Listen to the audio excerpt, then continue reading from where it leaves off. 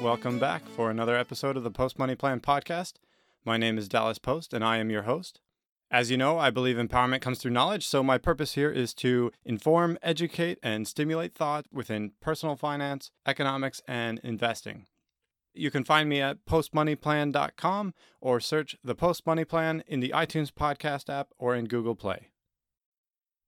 All right, so in today's episode, I wanted to talk about the perspective of being a fresh graduate in the workforce and going out, finding that first job, getting your foot in the door, and that kind of thing.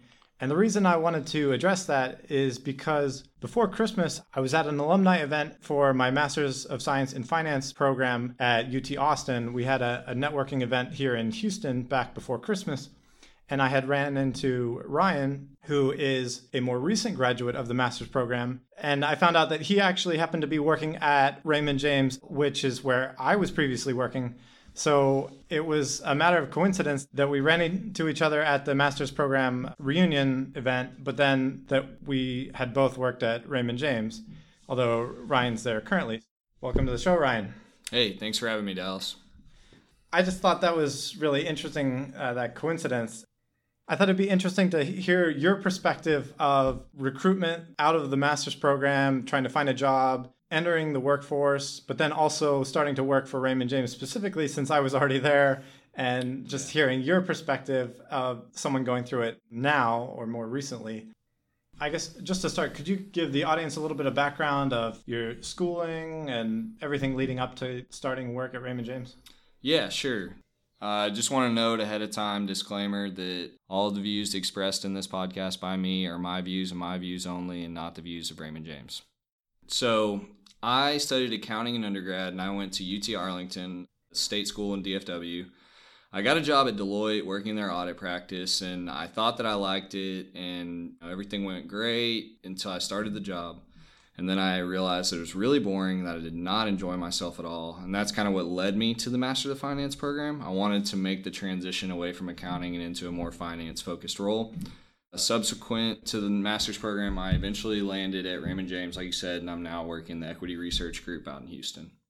I'm really interested to hear the details of recruitment during the master's program, because when I was at UT, the MSF program was in only its second year. Mm-hmm. So I was only the second class going through the program. Yeah. It's only a one-year program, so it's very quick. And even before day one of classes, they were talking about recruitment and job hunting and that kind of stuff, which is very intimidating before you even start classes. Yeah. So I wanted to hear a little bit more about that and just like starting into the program and then recruitment for jobs going from day one. Yeah, so just like you said, it's very intimidating to not even be moving to Austin or even thinking about moving to Austin yet, and you're already hearing people tell you about recruiting and how competitive it is, and I very much so had the same, perspective on it. It was kind of scary to me almost. So day one, as soon as you kind of sign your admissions letter, they start reaching out to you and saying, the hot industries to work in or to recruit with are investment banking, consulting, equity research, any of those spots, but you have to start recruiting, it seems like 6 to 9 months out. So for me, what that process looked like is I spent, first of all, a lot of time researching the industry and understanding how the interviews worked, trying to nail down the different technical aspects of the interviews and whatnot, but it was also a huge networking effort.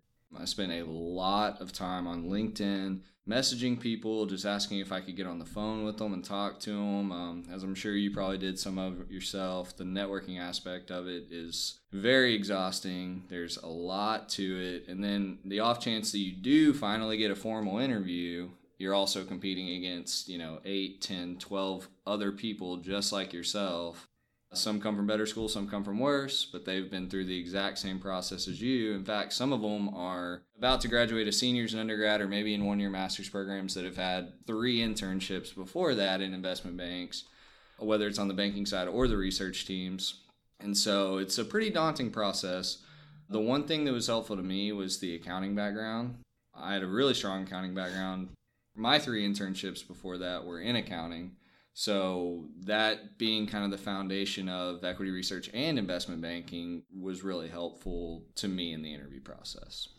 Yeah, it definitely seems like accounting is one of the skill sets that people don't enjoy going through the process of learning it or doing the work, but having it on the resume does give you a one-up in a lot of employers' eyes. Yeah, without a doubt. One difference that I was interested in hearing about the experience for you, when I was in the program, it was only the second year of the program. Mm-hmm. A lot of employers were not familiar with the degree itself. Yeah. So there was a little bit of difficulty for the program in terms of marketing the degree, in combination with the employers just not knowing what to expect from potential candidates. Yeah. Therefore, there was a lot more legwork that the students had to do in terms of getting the foot in the door and also having the companies take them seriously, but then also know how to consider them. Because at the time, it seemed like it was a very gray area between whether the employers should consider people with the master's in finance degree as undergrads and how they would recruit people coming out of undergrad, or as MBAs and people coming out of an MBA program. Yeah. Did that change at all? Or was there a little bit more established track for employers? That's actually a really good question with these programs, because you're right. Employers don't really know how to handle a one-year master's program. My situation in particular was a little bit different because I had worked full-time during undergrad and done what they were calling like a name brand internship. I guess I had worked at a big firm before that. Albeit my work experience was very short. I didn't have a lot like a typical MBA. But to answer your question, yeah, the employers were very interested to know details about coursework, how much interaction we had with other students and other faculty members. They wanted to know, is this program structured like an MBA where there's a lot of group work, or is it structured more like undergrad where you're going to have a lot more individual assignments?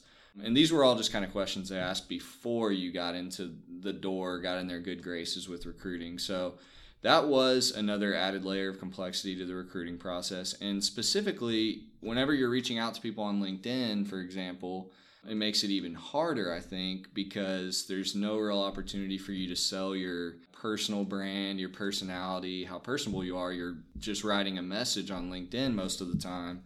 And then they go and they look at your profile and they see that you've got maybe 1 year's worth of true work experience and you're in this master's program, and they don't understand it and they don't have time, so they just kind of push you to the side. But I can say that in the 3 years or so between your time in the MSF and mine, the program has such a strong alumni base coming out of Texas, as you know, especially in the Houston and Dallas markets in Texas, that they were able to establish some pipelines with certain companies. I think Raymond James is a great example of one, because you were hired, we had somebody else, and then I was hired after that. So we kind of had a little bit of a line. Yeah. So are you the fourth MSF hire at Raymond James? Do you know? I am the fourth. There was 2 people out of my class that got hired, you and then 1 person before me. So I'm paving the way for you. Yeah, absolutely. And that's kind of how these MSF programs and the recruiting process work. Is the first employer is usually somebody that did their MBA at Texas, and they're a strong donor, they're very connected to the alumni base, and they reach back out and the school says, hey, we have this new MSF program, can you help us out? And they start ushering people in for interviews. Hopefully the people that come before you did well, as it seems like you did, because they kept coming back. And then they just eventually form somewhat of a pipeline. So what was your game plan while you were in the program? What did you think was going to be the main thing that was going to land you the job? Like the reaching out on LinkedIn, signing up for the interviews when employers were going to be on campus? Or like, what was the thing that you thought was going to be the thing that landed you the job? Yeah, that's a good question, actually. I kind of always thought that for me, it was going to be about getting my foot in the door, because I'm never the smartest person in the room, but I can usually interact with people pretty well. As far as how I thought I was going to get my foot in the door, I always kind of thought that it would happen through LinkedIn. My strategy whenever I was going through LinkedIn was to reach out to people that were about my age and form some sort of relationship to them and hope that they could refer me to their boss or their immediate supervisor of some sort, so that I could hopefully work up the chain with referrals for an interview. That's ultimately how I thought that it was going to work out.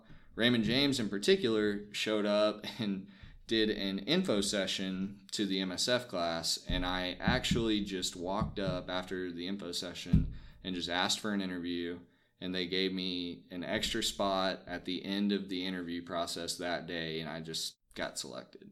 So Raymond James in particular actually had nothing to do with those efforts. It was kind of lucky. But all the efforts leading up to that were kind of what prepared me in going through the mock interviews, talking to people, understanding kind of what they were looking for. So it all played a part, but at the end of the day, I think it kind of just fell in my lap. Just as a follow-on to that, what were some of the things that you think were a complete waste of effort and there was no fruit from your labor? And conversely, what were some of the things that you think really sealed the deal for you? I guess I'll answer the second part first because that one's a little bit easier for me. But I think all the LinkedIn messaging was the best use of my time just because I did actually learn so much from talking to such a large amount of people. To kind of put it into perspective, I recruited for approximately 9 months before I got the job offer, and I probably messaged between 50 and 75 people a month through LinkedIn. So that adds up to, 400 or 500 people or so, just over an 8 to 9 month time frame. In talking to those people, I learned, one, about the industry, two, what they were kind of looking for in a candidate or somebody that would come in and do the job well, and three, I did a ton of mock interviews, so whenever I got the real interviews, it was much less stressful, and it really just felt a lot easier because you had kind of gone through it before. The things that I did that I felt were a waste of time were probably cold emailing, I guess. Yeah. That stuff was really tedious. It felt like I was being a pest. I got a very low response rate on it. If I had to guess, probably 5% or less response rate on that. It's impersonable. The word pest just kind of describes it for me. It just didn't really feel like I was doing anything. You're just kind of sending an email off into cyberspace. So if I go back in time, I probably wouldn't do any of that. I would agree with that. But then even worse than that is just having to fill out online applications without any kind of warm connection with the company. I agree. Especially nowadays that companies seem to have updated their systems so that they have bots that are scanning through resumes and stuff like that and screening stuff out. But the thing is, they take so much time because they make you upload. You can't just scan your resume in or attach a PDF. You have to type in all your personal information, all your job history, all that stuff every time for each application. And it goes into the ether and is just gone and a waste of time. Yeah, I agree. It's so tedious. I mean, there's just so many words to describe that, and none of them are good. It's funny, though, because you would think in this age of technology that the methodology for getting a job would transition to be much more electronic and impersonal. But even though you are mentioning that there's like the LinkedIn connections, which is helpful and didn't quite exist in the past, still there's the strong emphasis on warm connections and networking and relationships and having a foot in the door that way. Yeah, that actually brings up a good point. At one point during the MSF for me, it felt like some of my quote-unquote leads were running dry. So I actually took a trip to Houston and I set up kind of a tour of the banks almost kind of thing. And I tried to set up a coffee or literally swing by an office of as many banks in Houston as I could. I was only able to connect with 5 total banks, but I think that those things are kind of what you have to do. Did you do any ballsy, uninvited knocking on doors? I didn't do any of that, but I did actually have a guy tell me that he would meet me at 2. I think it was 2. Showed up at about 1:45, 1:50, and he basically made me wait for like 3 hours. And I was in Houston. 3 hours? Yeah, I mean, I was in Houston, and it was, a bank that I had really had my eye on. I had talked to this guy numerous times, so I just had it in my head. I was like, if I can just meet this guy, I just got to meet him. And sure enough, he came down 3 hours later to tell me that they really didn't have any positions open, and I should check back in a few months. Wow. So that was brutal. Yeah. Recruiting can definitely be humbling really fast, but as soon as you land the job, that's it. It's all worth it. That takes me back to when I was coming out of undergrad in 2009. It was a great time to be looking for a job. Oh, yeah. I moved down from Pennsylvania to Atlanta, and I was applying to anything at that point. My undergrad was business management, actually dual degree business management and marketing.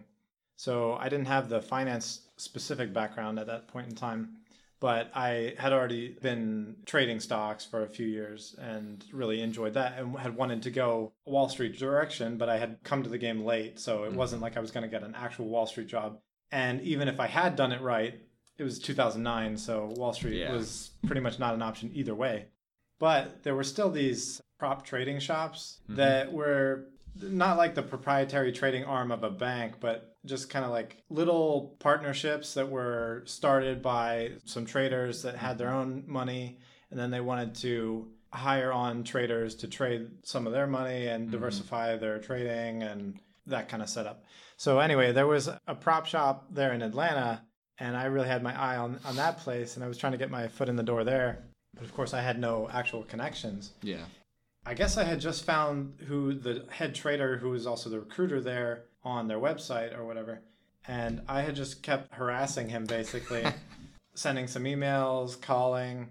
And eventually I did just go into their office and just knocked on their door. And it was like a small trading shop. They didn't even have like a reception, basically. Yeah. So I knock on the door and it's locked. It wasn't even open. Eventually, like, somebody came by. I don't remember who it was. I acted like I belonged there. I was just like, yeah, I'm here for Dan Bilzor. They're like, okay.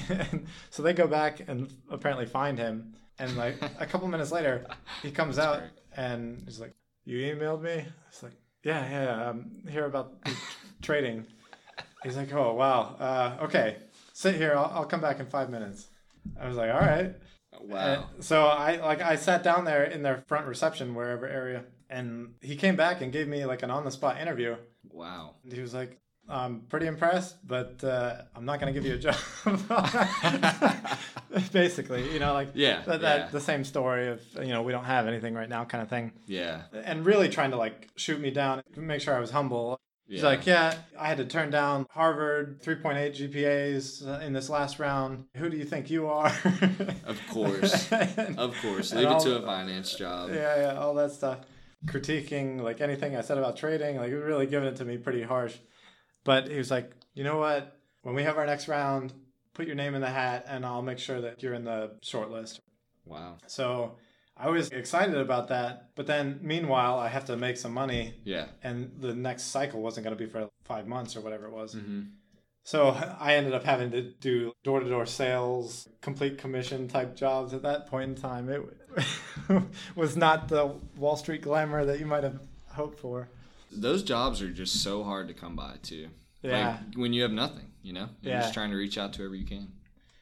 The ironic part of that whole adventure was that once he finally emailed me back that the next cycle is starting, you want your name in the hat. And I actually got an offer from Aramco, the Saudi oil company, to do a supply chain job that was very like non-glamorous, but like an actual secure salary at that point in time where I had like very little income. Yeah. And I remember actually like reaching out to this recruiter, Dan Bilzor, if you want to look him up. And traders have had it hard over the last 10, 15 years. Yes. But I remember him even saying that to me at that point in time. This was 2009. He's like, hey, look, if you have an actual salary offer from somewhere, take that, you know? Like, yeah. So I ended up doing that and never going to a trading shop at all. But it was always in the back of my mind, the glamour and desire. But that was completely a pre-Dodd-Frank era. Post-Dodd-Frank, that kind of stuff just like doesn't really exist, especially the glamour of trading a bank's capital kind of thing. Yeah. In kind of a harsh way, it's a dying side of the business, especially on the sell side. Yeah. Just between like Dodd-Frank and everything else, and just automated algorithms and that kind of stuff, it is really squeezing out human trading. Yeah, you're right. It really is for sure. Just to take it back to the actual recruitment process for you, where you are today, if you could go back and give yourself some key tidbits or things that you would tell yourself to do, what would you go back and tell yourself at the beginning of the program before you started the recruitment process? For me, I honestly think the biggest thing is just getting started early. I mean, I mentioned that I started, numerous months ahead of going into the program, but I think that I could have started earlier. It's a game of numbers. There's some luck involved. As far as the talking to people, it's uncomfortable and scary at first, but you do it so much through LinkedIn and phone calls that you kind of get used to all that stuff. But the earlier you start in the process, the better your chances are. You just kind of build a case for yourself as far as the numbers go. I was kind of picky at first. I only talked to these banks that I guess you could tell people you worked at and they would know exactly what you did, kind of thing. And that's just absolutely not going to work, period. I mean, if that does work, you're one in a million. You have to talk to mom and pop shops that you've never heard of. You have to talk to the big banks if you can. You have to talk to everything in between. And again, just starting earlier.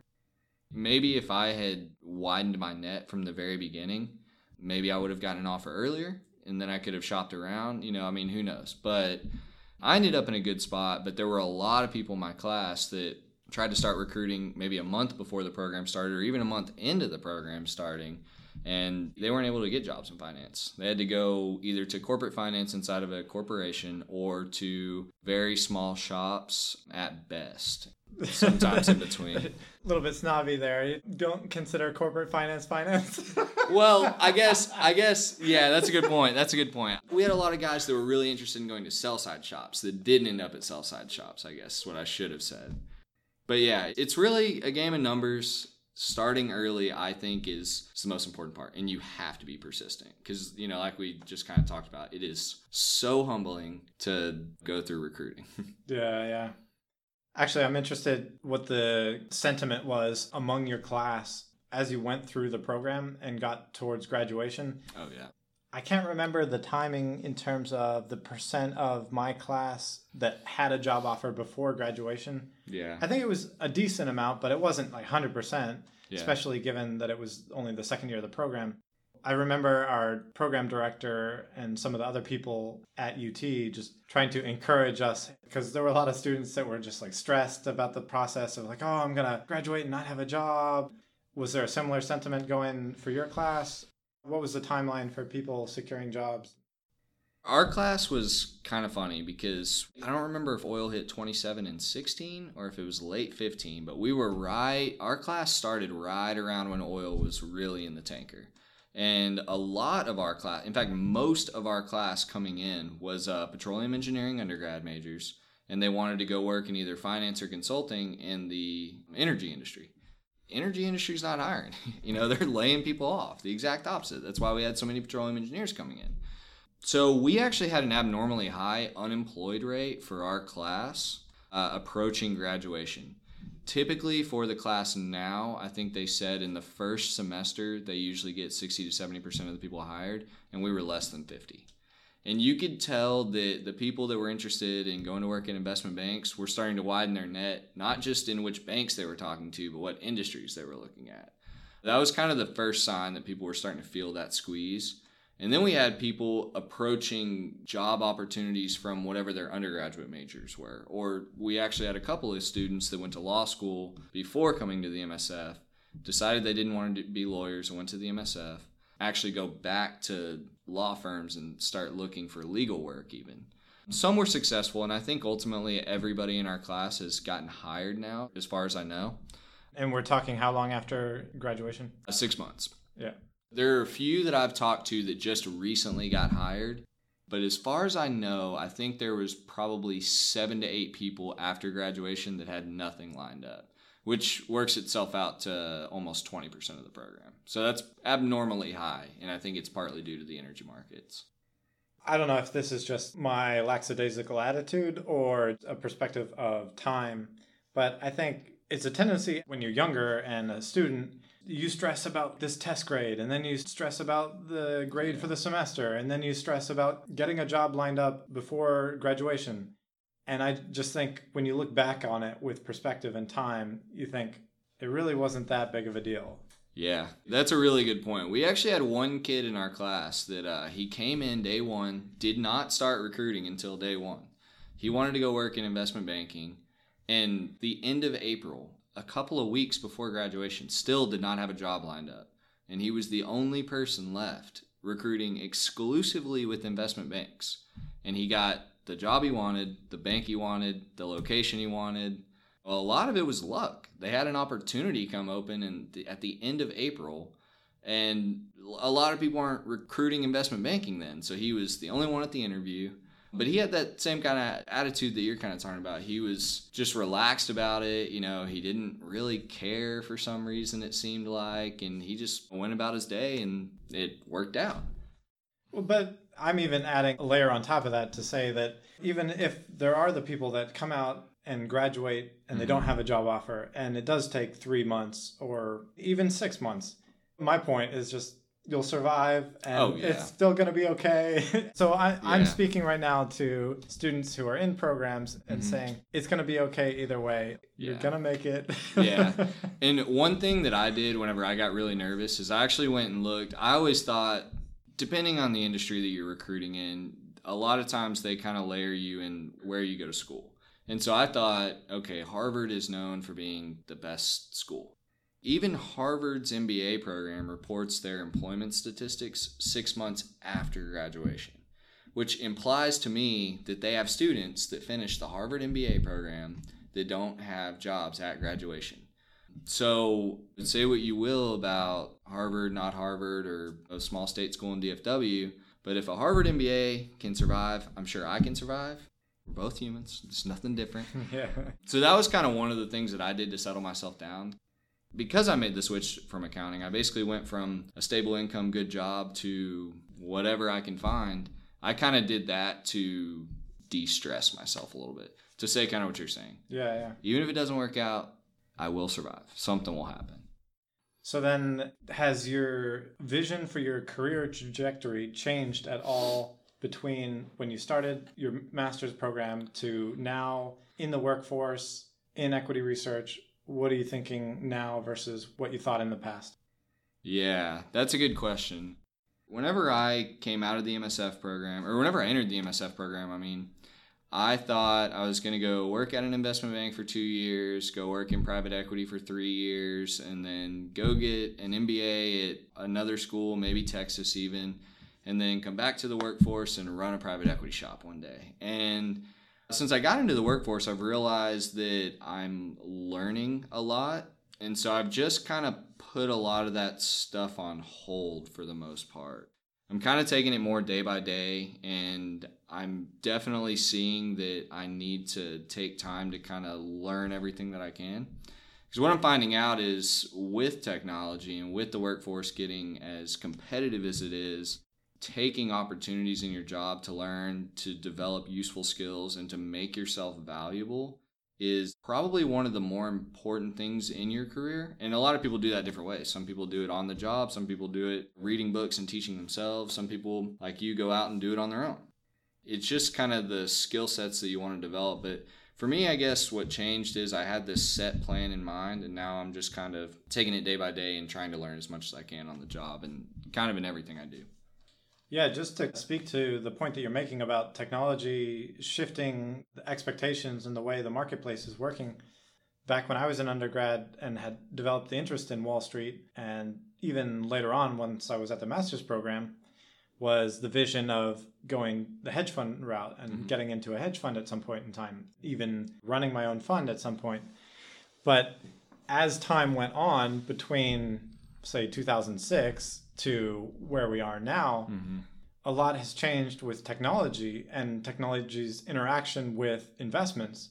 Oh, yeah. And the big thing that's come out is algorithms and automated investing. And now even on the retail side with things like Betterment, the proliferation of ETFs and low-cost index funds and investing and that kind of stuff. Even just time just adding to the track record of Vanguard index funds and various ETFs and hedge funds really performing poorly, nonetheless their fees being high, has really contributed to the industry not shooting itself in the foot, but really making it hard for the hedge fund industry to see growth going forward because of the headwinds of technology and the proliferation of access to various investments at a low cost to the investor, which really takes away from the allure of hedge funds, in my opinion. If they're not delivering alpha and they're not giving you access to investments that you couldn't otherwise get to, I really see that as, if they're not giving you that access, then it's taken away from the draw of the industry. So the way I saw it is that back then I had the desire to go towards hedge funds and the hedge fund industry, but I really now see it as the sun setting on the industry to a certain extent. And not that it's going to completely go away, but it's not growing. I agree. And I think part of it too is that industry used to be solely accessible to wealthy individuals that were willing to pay a premium for, like you said, alpha. And with that industry becoming accessible, in a strange way, it's almost kind of a supply and demand equation. The supply is so high now because it's so accessible that it's driving that price down and it's driving that allure down, like you said, I think. One last comment about the job thing before we wrap it up. Just to summarize some points that you were speaking to, there is a lot of randomness and luck to the recruitment and job hunting process. But if you put in your maximum effort and reach out in as many ways as you can and try to really establish connections and warm leads and network, that you can really access the upper end of that luck distribution curve, if you want to call it that. Yeah, I like that. I think, too, it's important for people to know that you will get a job. There were people in my master's program that when they got closer to graduation started saying these things like, I'm going to go sleep on my parents' couch and all this. And it was just them getting down for no reason. Like, you will get a job. Maybe it'll be 3 months after graduation, maybe 9, but you're going to get a job. If you put the effort, the rewards will come. You will get a job. I think it's important to know that as, somebody graduating and recruiting. All right. Any last parting thoughts? What I just said is really my parting thought, I think, is that you can't let your confidence slip or your confidence fall at all whenever you're going through recruiting because, like I said, you will get a job. And recruiters are going to pick up on that. If you're going into interviews with a negative attitude, that shows through your communication to people. Oh, yeah, without a doubt. That's exactly right. And it's also important to note that there are stepping stones in a career. Don't think that you're going to get this job and love every aspect of it. And don't think that you're going to get the job that you want when you're 21. That was something that I dealt with at the very beginning of the recruiting process, was thinking that I was going to be throwing paper money up in the air and stuff like that if I got a job in finance. So, yeah, it's important to just stay positive and remember that there's jobs out there and you'll get one. All right. Thanks, Ryan, for coming on the show and sharing a little bit about your experience and the process of moving from the Masters of Finance program at UT to Raymond James. Yeah, thanks for having me, Dallas. All right, that'll wrap things up for this episode. Thanks again for joining us. Don't forget, you can find me at postmoneyplan.com or search the Post Money Plan in the iTunes podcast app or in Google Play. Catch us next time on another episode of the Post Money Plan podcast.